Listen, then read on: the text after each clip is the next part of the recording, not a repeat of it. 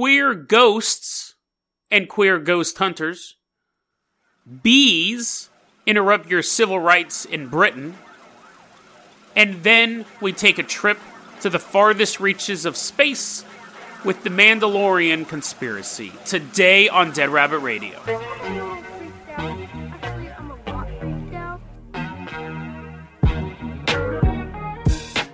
Hey everyone, welcome back to another episode of Dead Rabbit Radio. I'm your host, Jason Carpenter. I'm having a great day. I hope you guys are having a great day too. I know I often say that this is going to be a short episode because I'm not feeling good. This is going to be a short episode because I'm not feeling good.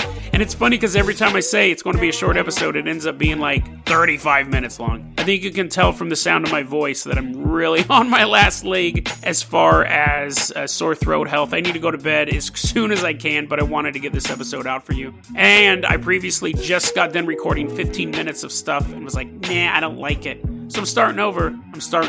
For you guys, my friends. Yesterday's episode, I finished off with a story about queer ghost hunters. I teased you, gave you a little tickle, little tickle about queer ghost hunters. And what's interesting, we're not going to spend a ton of time on these guys because I kind of think it might be a joke. It's really, really hard to tell. Queer ghost hunters. You go, oh, it's a bunch of queer people that are hunting ghosts? That's interesting. Well, they are that. They are a bunch of queer people investigating. Oh man, I'm so tired. Hunting ghosts, queer people hunting ghosts. Hence the name queer ghost hunters. They're not queer ghost interviewers. So they're not just queer people who hunt ghosts. They're queer people who hunt ghosts, but the ghosts they hunt are gay. Like they hunt gay ghosts and lesbian ghosts and stuff like that. Which brings up a whole bunch of questions, and I'll get to those in a second. But this is their logic. When ghost hunters show up at a place, they're like, how many women have you slept with? And the ghost will be like, ooh, 5, or whatever, little EVP, 5. And they said, well, that's weird that every time someone shows up, they ask a ghost if it's a man, if he was married. If it's a woman, they ask if it was a husband. Now, what's funny is I'd have never really heard that. I used to watch a lot of ghost hunting shows. I never hear them show up and be like, so, did you like blonde or brunette women? Like, I think that might be something that they perceived was going on. But I don't know. I've never seen that at least. But I'm not saying it's not happening. I've just never been aware of that. And they said that if you think of this, what I thought was kind of funny.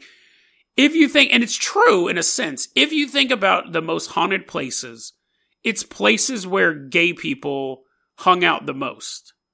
You have theaters, like big ballrooms and stuff like that, and a bunch of gay dudes hanging out there. Operas, stuff like that, theaters, operas. Big fancy mansions. That one's a little more iffy, because big fancy mansions were just where rich people hung out. Insane asylums and prisons, though. Which, I mean, there was a point in time where if you were gay, you did get sent to the insane asylum, and it was, sodomy was a crime. Now, those last two, here's the thing. This is the thing, really, that's the most interesting thing about this. They self-identifying, 4.5% of the population self-identifies as LGBT, queer people. So even in the world of the paranormal, you're still going to scale that in. So in the amount of which not every human being leaves a ghost, just right off the bat. And out of those ghosts, you would figure 5, maybe highball it, 10% of all the ghosts that can be encountered are queer. So you're actually making it even harder for you to find ghosts. But they have this YouTube show, like 2.5 seasons long. They're still trying to get new episodes, where they keep running into gay ghosts. And you go, Jason, how do they know they're gay? Well, they have these dowsing rods, and they go, are you gay? And then the rods move, and they're like, oh, lesbian ghost. Which, again, the whole thing might be made up. They did raise $35,000 on Kickstarter, and they currently have a Patreon going. Part of me thinks it's a parody, but it could be real. But here's my questions about it. One, first off, ghosts are incredibly hard to hunt in the first place. You're making it even harder if you only want to find queer ghosts. Secondly, what's the ethical ramifications of outing someone after they're dead? Because they don't, I mean, a ghost from the 1800s, they'll be like, we're gay. They went to a nun graveyard, and they go, there's a bunch of lesbian nuns. There were a lot of lesbian nuns out there, which I don't know the statistics on lesbian. I don't know the Venn diagram between lesbians and nuns. But anyways, they go to a nun graveyard, and they're just walking around the graveyard going, we're gay. We are gay, so feel comfortable talking to us. Come to the back of our van. Sit in our van and talk to us. If I was from the 1800s and I was a gay nun, I could be like, oh, what? And they're doing it in the middle of the day, which was weird too. Like, oh, and then you crawl out of your grave, your little ghost crawls out of your grave. And then you're like telling them, yeah, I'm gay. And then you go back to sleep or wherever you go. They don't understand. They're on YouTube. They don't understand video cameras or anything like that. So outing someone after their death is that. There was one where the guys was like, who do you think is cute in the group? Or do you think Mike... They were talking to a guy ghost, and there was 3 guys in the room, and they're like, which one of us do you think is cute? And it's like, Mikey. And he's like, oh, they just see their... I think that part's made up, too. Like, that's the weirdest thing about this. Like, it's so hard to get a ghost to just admit what its name is, but this one is like giving it relationship advice, being like, I love your shirt. Like, though I think it's a setup. I really think it's a wind-up. But it raises some interesting questions. 1, does your sexuality go with your spirit? I think there's a lot of stuff that we assign biological traits to that would have no relevancy to being a ghost. Let me say this too. Jack London did not write Cannery Row. That was John Steinbeck. I looked that up afterwards. I had a sneaking suspicion while I was doing some editing. I go, oh, great.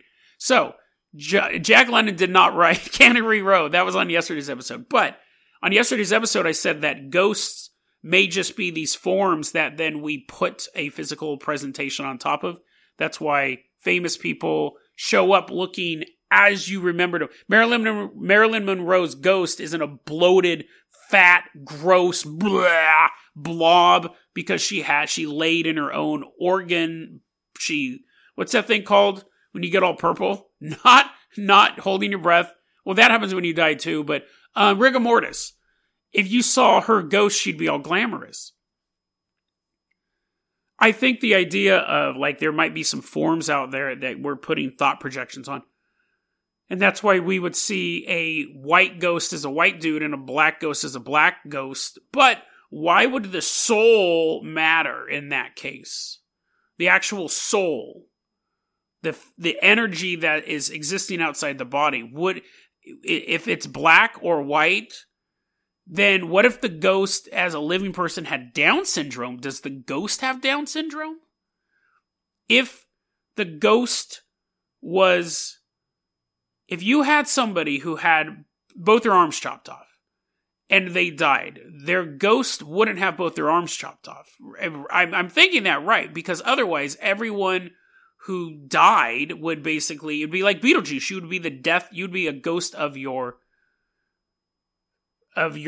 body. So why is it that you would see an Asian ghost appear like an Asian man and a white ghost appear like an Asian man? A white ghost would appear as a white man. But how does that's the physical body. That shouldn't affect what the soul looks like. I don't imagine if a guy who's 3 feet tall, his soul is not 3 feet tall. So if the biological, we can argue about that because obviously that's not what we see. When you see a ghost of George Washington, it looks like George Washington, but I think that is just our representation or our perceiving the energy that's actually there. So extrapolating that further, sexuality is who we are. Your sexual preference, I guess I should say, is who you are attracted to. It's who your body reacts to. When I see an attractive woman walking down the street, my body reacts to that. Whether it's my eyes go, my blood pressure goes up, whatever. Like, I'll see an attractive woman, I will feel an attraction towards her. Like physically. And I'm not talking about popping, I'm not talking about, getting a boner. I'm talking about I can feel my body react to a beautiful woman in my presence. Or a beautiful woman walking 50 yards away. But those are biological markers. That's a biological thing that's happening when I'm seeing a woman I want to mate with. My ghost... Would my ghost be like, and little cartoon ghost eyes? I don't think so. I don't think your sexuality is such an important component of your soul. Because your soul, if you think about something like the Tree of Life, we're not getting to the other two stories, by the way. If you talk about something like the Tree of Life that we've discussed before, the soul exists before your body, and then your soul is in your body. And it may exist by millennia, or it may exist by simply moments, but your soul goes into your body, and then it leaves when you die. So your soul is beyond sexual preference. If in living times, if while I'm alive, I love to eat chili beans and rice, and then I die and my soul has that same dietary preference. But all that's there to eat is nothing because I'm a ghost. The dietary preference doesn't carry over either.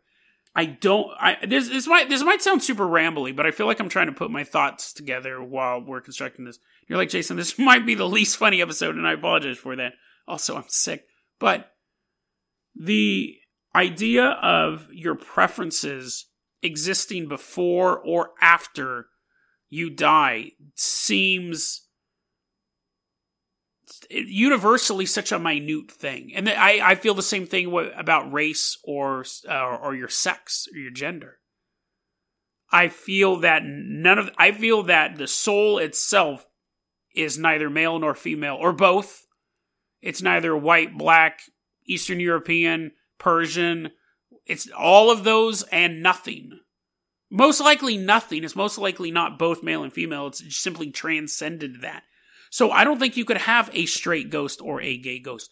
You could have a ghost of someone who was gay who died. But I don't think the ghost is still going on Grindr. The same way I don't think that a straight ghost would be going on Tinder. Of course, I have absolutely nothing to back any of that up. I just find it interesting that in the realm of ghosts, these questions don't really get asked. Let me ask you this, too. This is an interesting question. If a trans woman died, would her ghost be a trans woman or a woman who was born a woman? There are tons of questions. Because what would be the represent? Let's say I'm totally wrong with my idea that souls have no sexual preference, no dietary preference, no race, nothing like. Say I'm totally wrong on all that.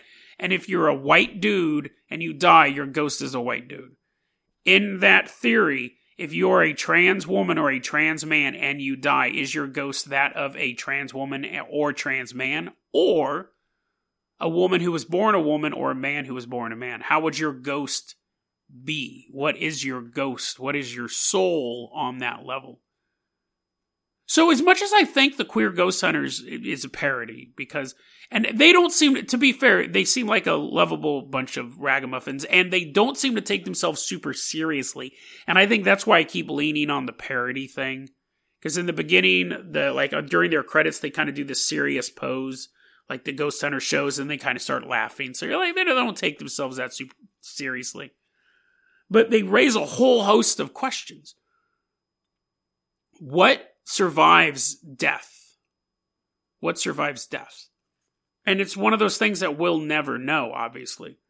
But I guess as long as you have groups, they're not, as far as I saw, I watched a couple episodes of the show, they're not actively asking these questions as far as I saw. But having these kind of groups that are kind of not traditional ghost hunting groups, it does kind of make you think about stuff on a different level. So I congratulate them for that. Maybe we do have time for the last two stories here, but I do have to go soon because I'm super sick. Bees. Bzzz. Let's leave behind the queer ghost hunters. We're going to go to Britain. And there's a bunch of bees flying around, right? Bzzz. I'm going to try to get a little bit of humor in this one, because that one just sounded like I was super stoned and just going off the top of my head. Which, to be fair, I was going off the top of my head, but not super stoned. Here, I don't even need to do bees. Yeah, I've already told you that, right? A bunch of bees flying around. Bzzz. Here is the thing. This might... I'm so tired. Okay.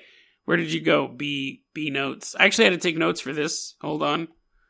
In 1980, Britain, the most policed state in Europe, I swear to God, these guys are so brutal. In 1980, they enacted the Bee Act, which means if the authorities think there are bees in your home, they can go in without a search warrant. Not only can they go into your home, it is specified. They can also go into any vessel, boat, hovercraft, aircraft. What are they chasing down Cobra Commander? Or vehicle of any other description in which he has reasonable grounds for supposing there are or have been bees or other things subject to control under an order under that section. So probably like wasps, hornets. Yeah, all they have to do is show a badge. If they think if they think you had bees in your hovercraft aircraft, they just show a badge and then they kick down your door and get in. Now, hopefully, I'm just about to give up on this episode.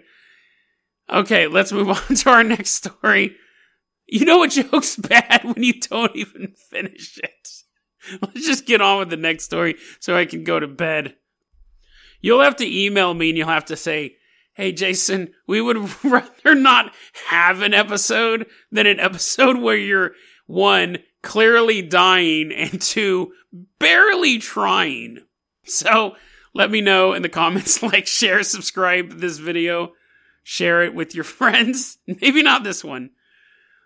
Mandalorian. The Mandalorian. You know, you guys hear me talk about, this is our last story. You guys have heard me talk about Disney in the past. Usually I say I watch a lot of Disney stuff, but every so often I'll make a comment like I said that they were, I accused Disney of faking death threats against theater that were showing the Joker. I referenced that Mickey Mouse may be a representation of the ultimate evil, a summoning spirit. That was a long time ago. All sorts of stuff. And I also quite often make fun of the sequel trilogy Star Wars movies, both on the show and real life. I've never seen any of them. I've never seen Force Awakens and The Last Jedi. I've read the plots, and they sound super stupid. And I never saw Rogue One. I have seen that Darth Vader scene quite a few times, like when he's walking down the hallway. And I watched a little bit of Han Solo. And I thought it all pretty much sucked. Except the Darth Vader scene was cool. But I had no interest in watching any of the Disney Star Wars stuff. I was a huge fan of the original trilogy. I'm actually a fan of the prequels.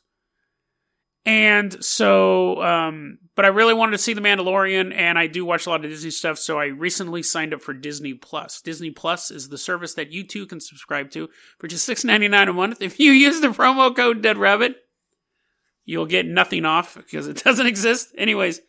So I got Disney Plus. I got it because I was really curious about The Mandalorian, but 30 years of Simpson episodes, plus all the other Disney Channel stuff I watch. All that stuff is included in their basic package for $6.99 a month. So I watched the episode of The Mandalorian. Now, what was interesting was I began to snoop around and check out stuff, see what other people thought about Mandalorian, YouTube videos, Easter eggs, stuff like that. And just clicking on randomly, I found a couple of them, and they said the comment, hey, listen, man, not a fan. Basically what I just said, I'm not a fan of the new sequel, but this Mandalorian show reminds you why you love Star Wars. This Mandalorian show is a love letter to the fans. And I heard that on a couple different YouTube videos, and I thought, Disney's paying people to say this. Like, this is weird. Because they're using kind of the same terminology. Now, I have to say two things to this. One, obviously I have no proof of that, but it seems like it's right up a wheelhouse. Disney totally screwed up Star Wars with The Last Jedi. They were already, people were okay with The Force Awakens. I thought it was stupid that they just told the same story, First Order, Resistance, Rebel. I thought all that stuff was dumb. Thought all this stuff was super stupid. I thought it was a total fake out where they made it look like Finn was going to be the next Jedi. And then he's like, "Roar, roar, roar," and then Rey gets the sword. And you're like, what? Like, even on the posters, he had the lightsaber. Really kind of just a weird, a stormtrooper being a Jedi I thought was an interesting concept. But anyways, I totally screwed it up with The Last Jedi to the point that Han Solo was a huge flop. And The Last Jedi didn't make as much money, and no matter how much they spin it, people are now coming out and saying how much they didn't like that movie.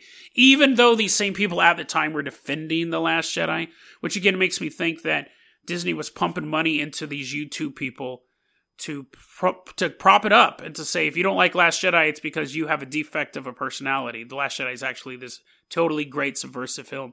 This slow speed chase through space that takes place in about 8 hours. What a great epic Star Wars movie. But anyways, Mandalorian comes out and all of a sudden the thing has changed. Oh, those sequels, boo. This reminds you why you liked Star Wars. This reminds you why you like Star Wars. And that's actually a perfect marketing thing.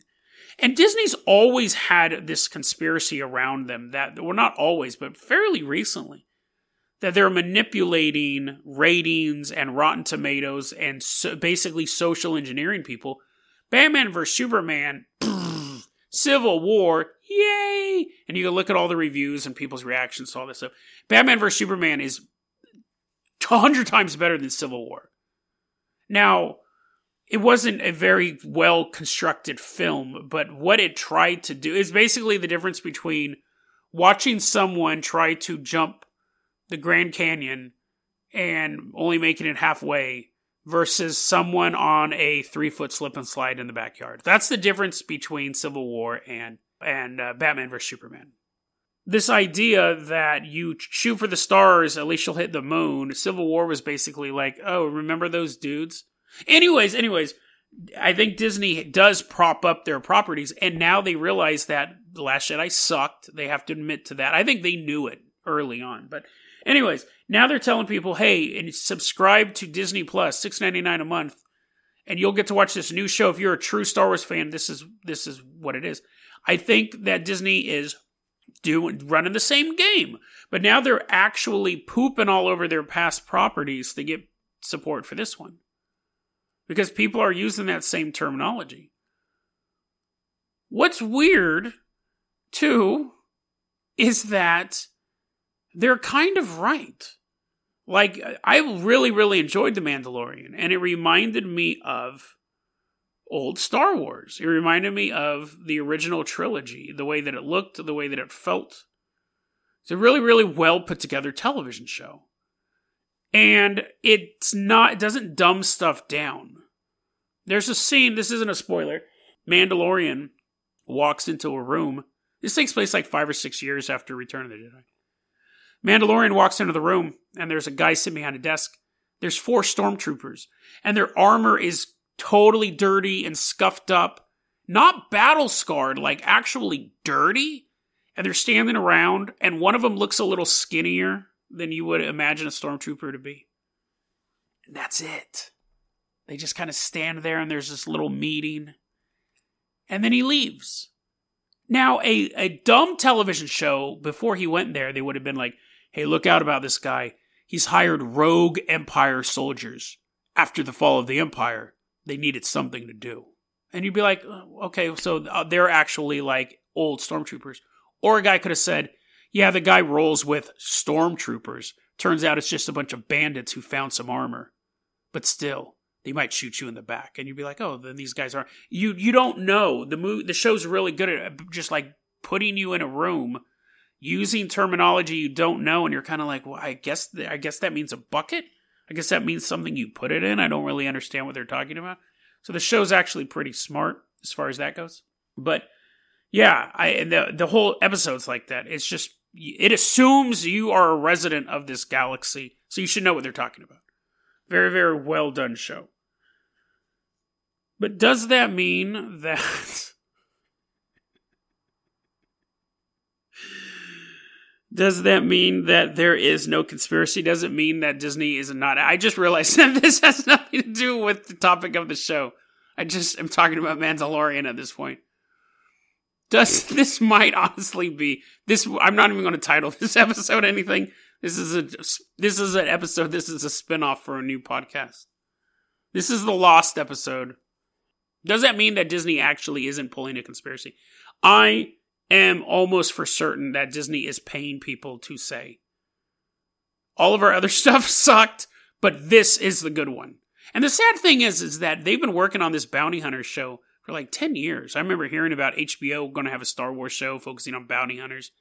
If this had come out first and it was a hit, which I am sure it's shaping up to be, would totally change the whole dynamic of these sequel movies that are just rehashes, Death Stars and stuff like that. Totally would have changed look. I think it's directed by the guy who did a lot of the Clone Wars stuff. But anyways, it didn't. It came out after we had to sit through Princess Leia flying through space and all that other stuff. So, is Disney committing a conspiracy to get people to watch their show? Probably. It's actually, now that I say it, that's not a conspiracy. It's called marketing. You know what? This episode has completely gone off the rails. I apologize, but here's the dilemma. Do I release this episode knowing that it's barely functional as an episode, it barely works? Or do I put a message on Twitter saying, sorry guys, not feeling good, no episode tonight? If you're hearing this episode, then you know which decision I made, obviously. I'm going to get a good night's sleep. And I will be back Monday with a relevant episode, an episode that makes sense. DeadRabbitRadio@gmail.com is going to be your, as I shake my head, DeadRabbitRadio@gmail.com is going to be your email address. You can also hit us up at Facebook.com/DeadRabbitRadio. Twitter is @DeadRabbitRadio. Dead Rabbit Radio is the daily Queer Ghosts, Bee, and Mandalorian podcast. You don't have to listen to it every day, but I'm glad you listened to it today. Have a great one, guys.